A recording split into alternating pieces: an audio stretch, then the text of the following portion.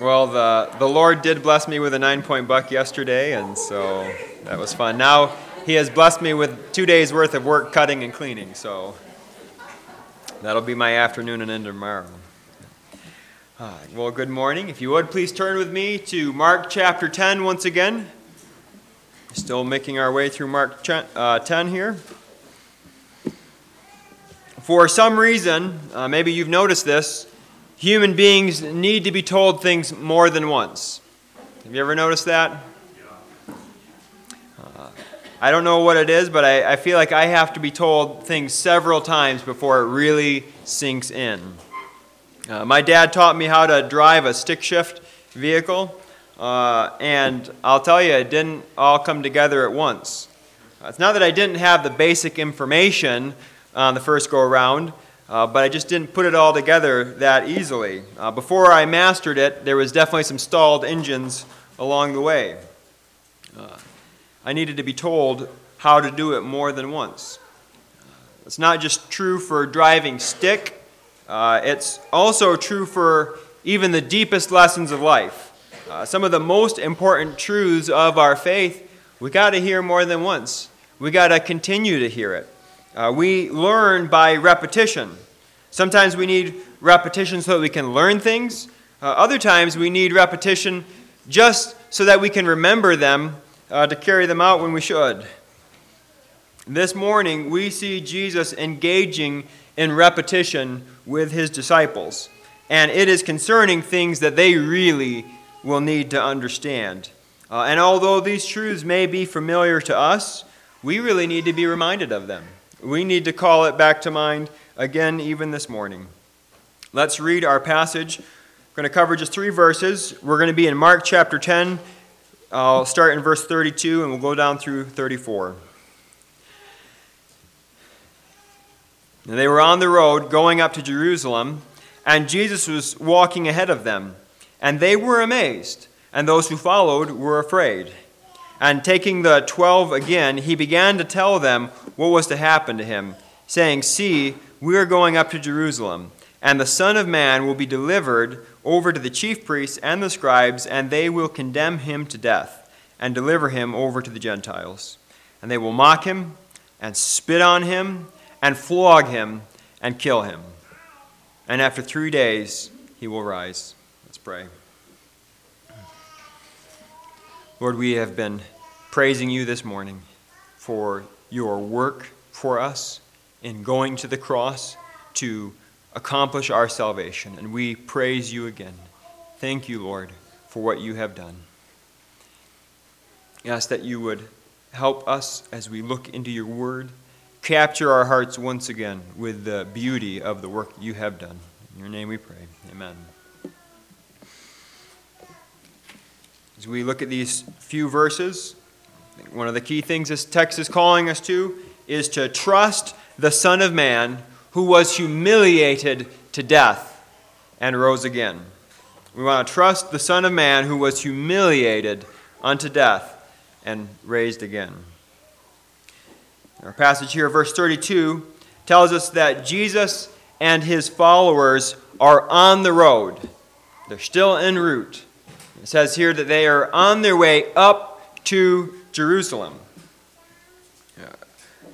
Mark is reminding us here of the journey that Jesus is on.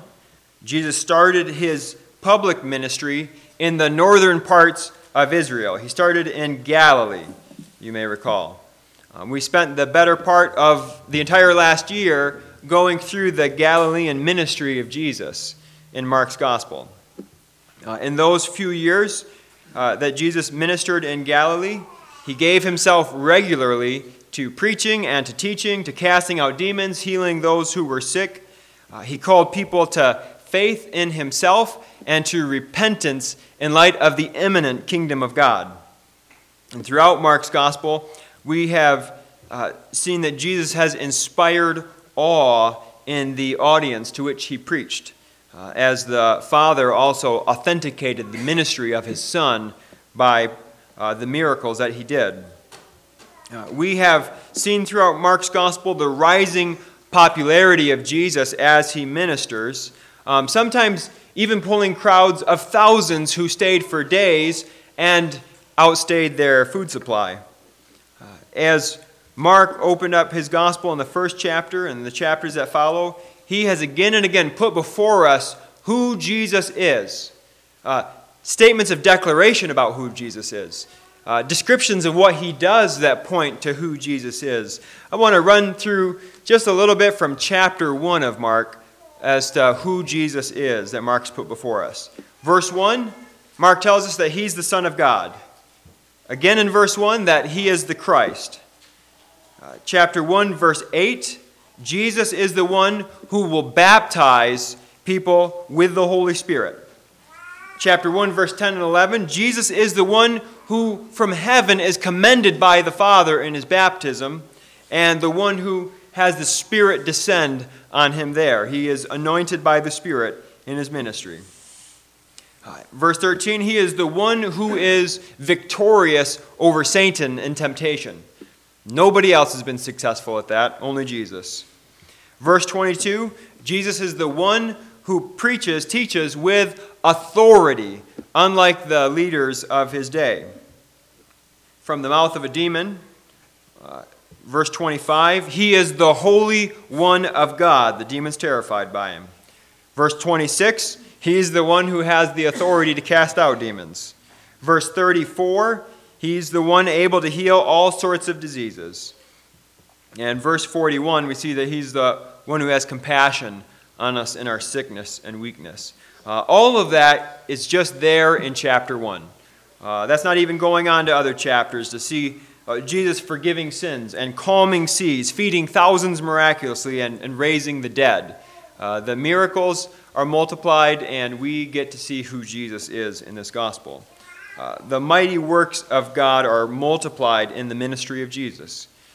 John ends his gospel in John 21, verse 25. He says, "Now there are many other things that Jesus did. Were every one of them to be written, I suppose that the world itself could not contain the books that would be written." Jesus' ministry is not sparsely scattered with miracles. It's replete. There are miracles all through the ministry of Jesus. Jesus was great in popularity, even if those who followed him didn't understand who he was. Although Jesus is popular with the crowds, as we've seen in Mark's gospel, we also see that there is a rising opposition to Jesus and his ministry. It starts as early as chapter 2. The religious leaders charge Jesus with blaspheming for telling a man that his sins are forgiven. And they ask, who can forgive sins but God alone? And you know that's a pretty good question. The Pharisees challenged Jesus later on the matter of fasting, and then on the Sabbath. And by as early as the first parts of chapter 3, we see that the Pharisees and the Herodians are plotting to kill Jesus. They are conspiring to put him to death. The opposition grows in Mark's gospel, and we've seen it flashing and flaring in different spots. We're going to see it reach a point of escalation and climax in the chapters to follow. It's remarkable that Jesus never shrank back from this opposition. He pressed into it. Jesus knows exactly where this opposition is leading, but he presses on every step of the way.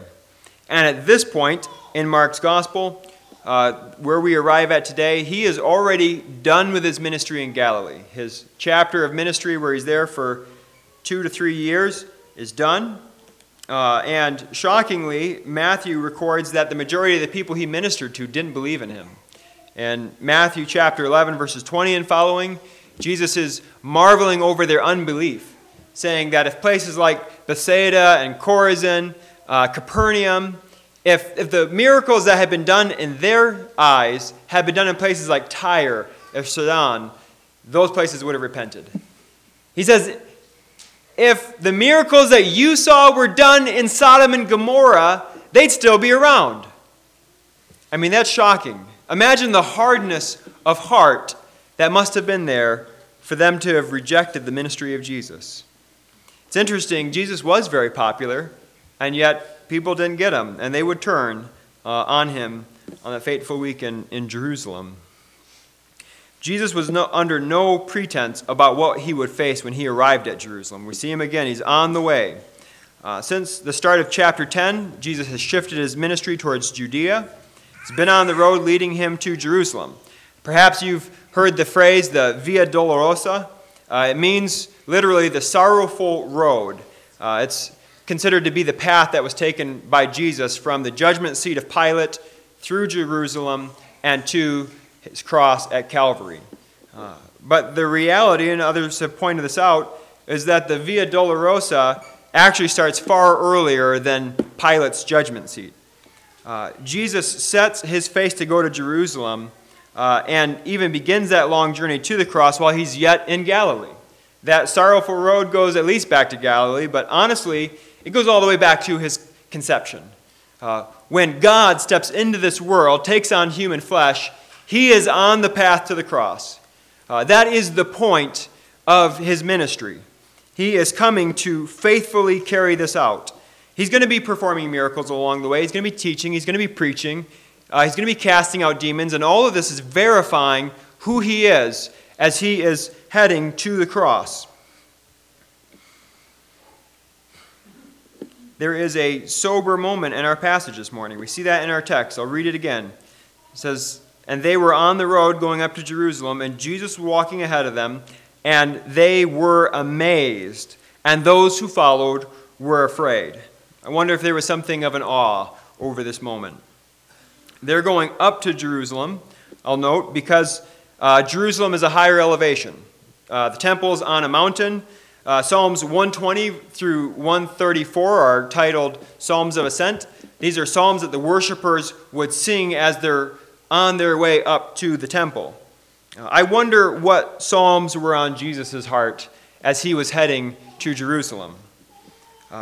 From this point, it's really actually only a matter of a couple weeks before Psalm 22, verse 1 will be on the lips of Jesus from the cross, where he says, my God, why have you forsaken me?" Jesus is on his way up to Jerusalem here, and those who are with Jesus are amazed. And those who are following behind, likely a larger group, they're afraid. Everybody but Jesus must be wondering what's going to happen when they get to Jerusalem. Jesus has no doubt about what's going to happen when they get there. So he tells his disciples the truth again. He draws the 12 close to him, and he explains what's going to happen.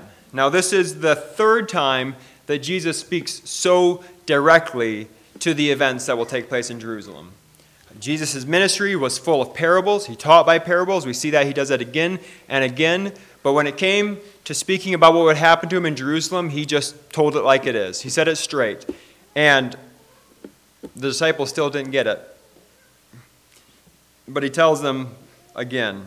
The first time he tells it to them is in Mark chapter 8, verse 31. He tells it again in Mark 9, verse 30 to 31. Each of those times he tells them pretty clearly what's going to happen. But this time, Jesus speaks with greater specificity. He gets more specific on what's going to happen. He says, "See, we are going up to Jerusalem." This is verse 33. "And the Son of Man will be delivered over to the chief priests and the scribes, and they will condemn him to death and deliver him over to the Gentiles. And they will mock him and spit on him and flog him and kill him." I think the first thing we should notice from what Jesus says here is the title that he gives to himself. As he describes what's going to happen to him, he calls himself the Son of Man. Now, we've considered this title a little bit already before. Son of Man is how God regularly referred to Ezekiel. God called Ezekiel Son of Man, and that seemed to point to the prophetic role of Ezekiel, and probably there is something to that here, that Jesus is the Son of Man in that way. He's certainly a prophet. He's being a prophet here in the way that he's foretelling these events. We saw as well that Son of Man can also refer to the fact that Jesus is, he's taken on human flesh. He was born of Mary. He's taken on our flesh in that sense. In the incarnation, he's also a Son of Man. While both of those are true, I don't think that's the central meaning. In the book of Daniel, we get a vision of the Son of Man who comes to the Ancient of Days. And that passage speaks in advance of our Lord Jesus Christ. In Daniel chapter 7, verses 13 to 14, Daniel records here, he says, I saw in the night visions, and behold, with the clouds of heaven there came one like a son of man. And he came to the Ancient of Days, and was presented before him.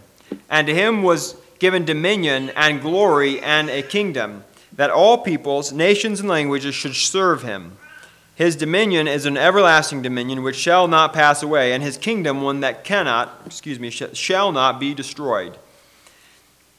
This prophecy in the book of Daniel speaks of a figure who comes to the Ancient of Days. Now, the Ancient of Days is clearly referring to God. So who's the Son of Man figure? He seems to be pretty important. A kingdom is going to be given to him that will never be destroyed. And it's going to be over all other kingdoms. You know, the Babylonians and the Persians and the Greeks and the Romans, they all had their heyday. They all had their moment in the sun where they got to rule their area. But each one of them fell in turn. You know, Rome was supposed to be the eternal city, but didn't stop the Vandals from coming in and sacking it for 3 days in 410. There is nobody else who this passage in Daniel 7 can refer to but Jesus. Jesus is the one to whom all things are going to be given over to. We saw that in Colossians 1 a couple years ago when we were studying there. Jesus, who's in the image of the invisible God, is the one through whom God created all things, and the one to whom all things are created for. Colossians 1, 15 to 16. But don't take my word for it on identifying the Son of Man. Jesus himself ascribes this to his own identity. We'll see that. You can flip with me if you want towards the end of Mark's Gospel as Jesus is being tried in chapter 14, verses 60 to 64.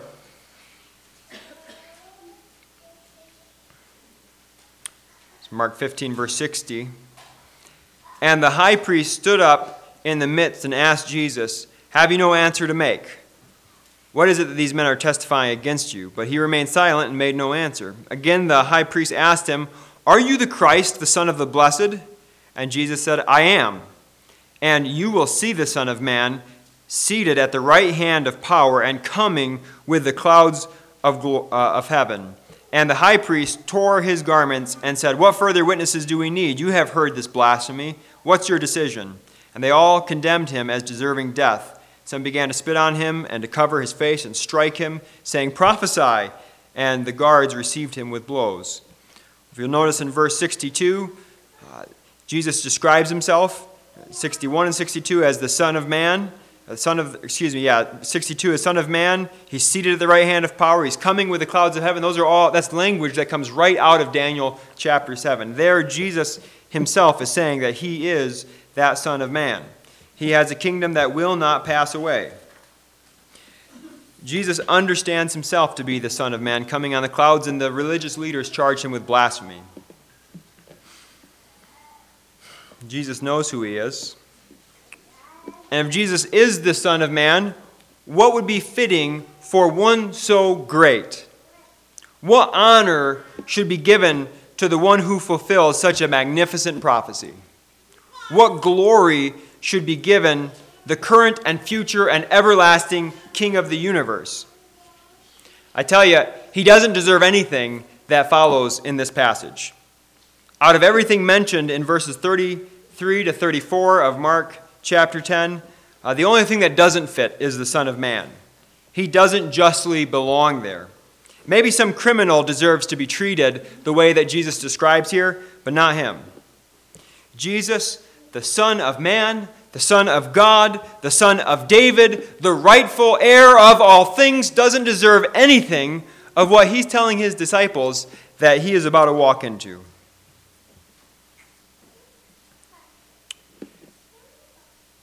Jesus will inherit all things. Everything will be reconciled to God when all is said and done. He is the rightful heir, and he will have all things. But we see in our passage that before he receives what is rightfully his, he will carry out the Father's plan for salvation. Jesus will willingly submit himself to everything described in these verses and more in order to save us from our desperate condition, in order to save us from our sin. Let's look for a moment in a little more detail at what Jesus says of what's going to happen to him when he gets to Jerusalem. First thing he says is that he's going to be delivered over to the chief priests and the scribes. So he's going to be betrayed into the hands of his enemies. Shocking. One of his own, one of the 12 that he has invested in for 3 years, is going to betray him to his enemies. Next, he says they will condemn him to death.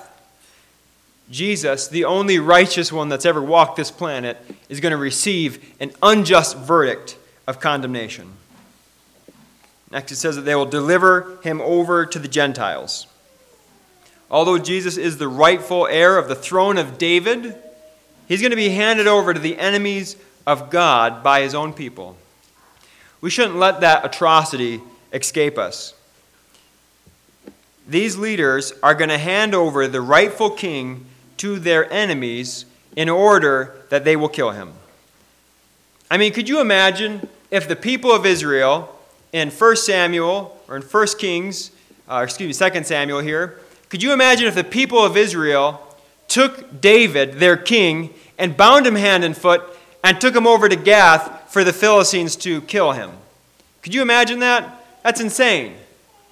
But something more atrocious took place in the life of Jesus. The rightful heir of the throne is handed over to the Gentiles ruling over Israel for them to execute him. Jesus continues, and they will mock him.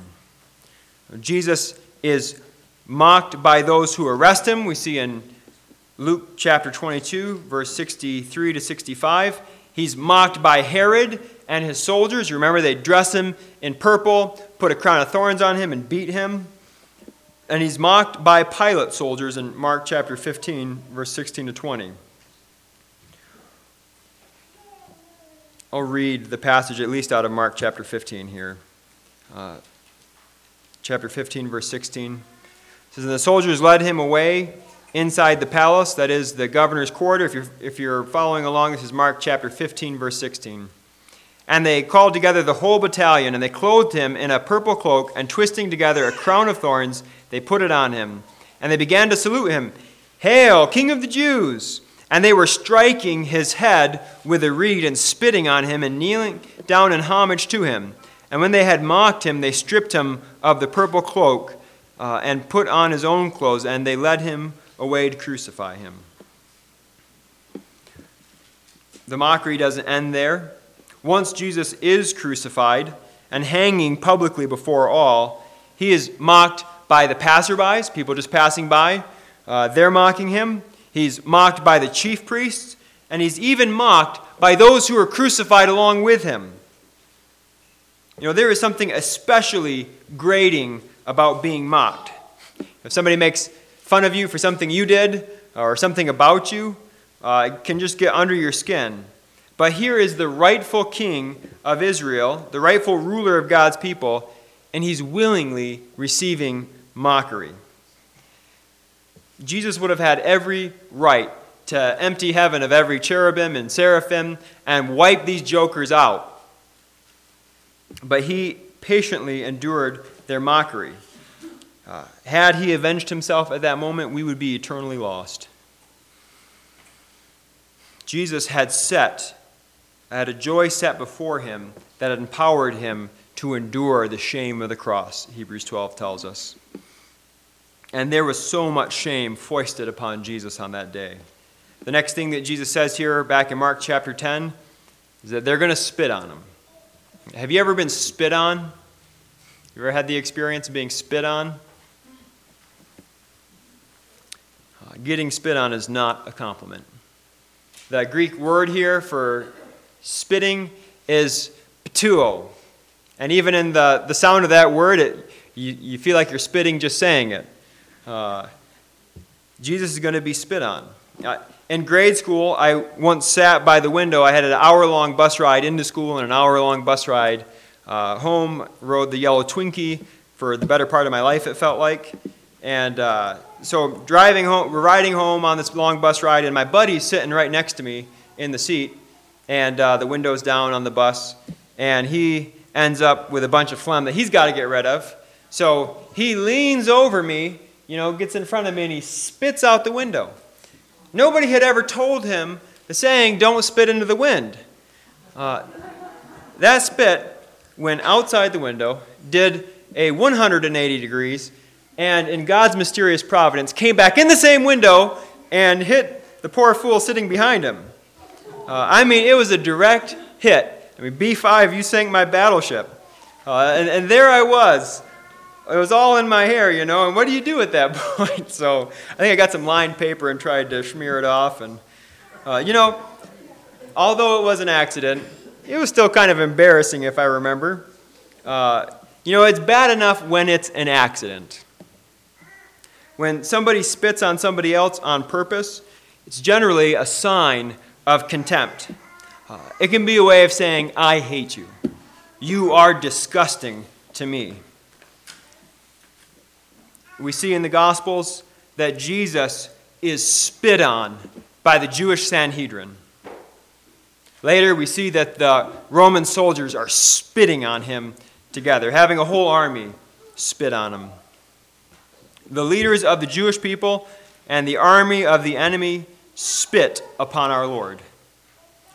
But the scorn and the mocking and derision don't stop there. Jesus says next, they will flog him and kill him. Jesus was scourged with whips prior to his crucifixion. The physical suffering of Jesus' crucifixion was immense. And I'm not going to belabor the details of his physical suffering this morning, but it's enough to know that it was excruciating. And what a strange thing. All of this, the Son of Man was subjected to. One so great and exalted, so worthy of everlasting praise, humbled himself and took this upon himself. Here, Jesus doesn't even mention the agony of being separated from his Father on the cross. That's not even mentioned here, as Jesus is taking our sin upon himself. But Jesus does all of this willingly. He walks right into it. He has carried out his ministry in Galilee, and now he's on his way to Jerusalem. How many opportunities did Jesus have for leaving the mission that he had been given? How often did the immaturity of the disciples stand in such a stark contrast to his humble determination? We're going to see that next week, as plain as can be. Why would the Son of Man ever continue in this mission when he knew it would cost him everything that it was going to cost him? I mentioned Hebrews 12 already. I want to read the first two verses of Hebrews chapter 12, verses 1 and 2. The preacher says, "Therefore, since we are surrounded by so great a cloud of witnesses, let us lay aside every weight and sin which clings so closely, and let us run with endurance the race that is set before us, looking to Jesus, the founder and perfecter of our faith, who, for the joy that was set before him, endured the cross, despising the shame, and is seated at the right hand of the throne of God." It was for the joy that was set before him that Jesus endured it. Through Jesus' suffering and death, he was dealing with our sin. There is nothing that man could do to atone for his own sin. A man who is sinful can't pay his own debt. Everything's been tainted by sin. Humanity was under the curse of sin and incapable of saving himself. Jesus came to win a bride for himself. Romans 3, he came to make God both just and the justifier of the one who has faith in Jesus. He came to fulfill the mission that he and his Father had agreed on before the world ever existed. In the face of all the scorn and the mocking and the derision and the torture that Jesus is going to be enduring, he continues with determination. In fact, he despised that shame. He did not count it worthy of changing his course. He endured it, He despised it, all for the joy set before him. He knew that it was a necessary part of his mission, but he also knew that it wasn't the end of his mission. It wasn't the end of it. The last thing that Jesus predicts here is after 3 days he will raise. All of the shame of the cross is overwhelmed by the triumph of the resurrection and the ascension and Jesus being seated at the right hand of God. Yes, the Jews and the Romans will put the Son of God to death on the cross, but the Father is going to vindicate his Son through the resurrection. Jesus will rise from the dead, and he is our hope of resurrection. He is our hope for life beyond this life. He is our assurance of that reality. Because he has tasted death for us, we don't have to fear death. Death was not the final chapter for Jesus, and it will not be the final chapter for us either. The second death has no power over those who have trusted in Jesus. Revelation 20, verse 14 to 15 describes the lake of fire and the second death. That is not our home, as we are in Christ. What a glorious gospel that Jesus came to accomplish and to spread to the ends of the earth. What a glorious gospel that has saved us and that we've been given to steward in our day. So what do we do in light of this? What do we do in light of what we've seen here? There's all sorts of things. This should flow into an uncountable number of ways into our lives, but I just list a few here for your consideration. In light of what we've read in this passage, we should trust him. We should trust Jesus. He is able to save us. The Son of God did not fail at his mission. He did not reject it. He followed it through to the end. He has accomplished what he has been sent out to do. In the greatest display of humility and bravery, Jesus continued in this plan for our salvation. Now that he has finished that work, we can trust him. He is trustworthy. If we are tempted to doubt whether or not we're going to make it to heaven, we can and must look to the cross, where it has been secured for us. We can find peace by trusting in Jesus. Next, we stand before him humbled. I mean, think about it. Who would do this for us? Who would be so great and yet humble himself to this point for us? Who would do that for us? Paul says in Romans 5, verses 6 to 8, "For while we were still weak, at the right time, Christ died for the ungodly." Get that. Christ died for the ungodly. For one will scarcely die for a righteous person, though perhaps for a good person one would dare even to die. But God shows his love for us in that while we were still sinners, Christ died for us. Man, it wasn't because we were so lovely that God just had to have us. There wasn't anything pretty about us in our sin. It was God's great mercy. It was the depth of his love that reached out to take that which was unlovely and through his Son to make us lovely.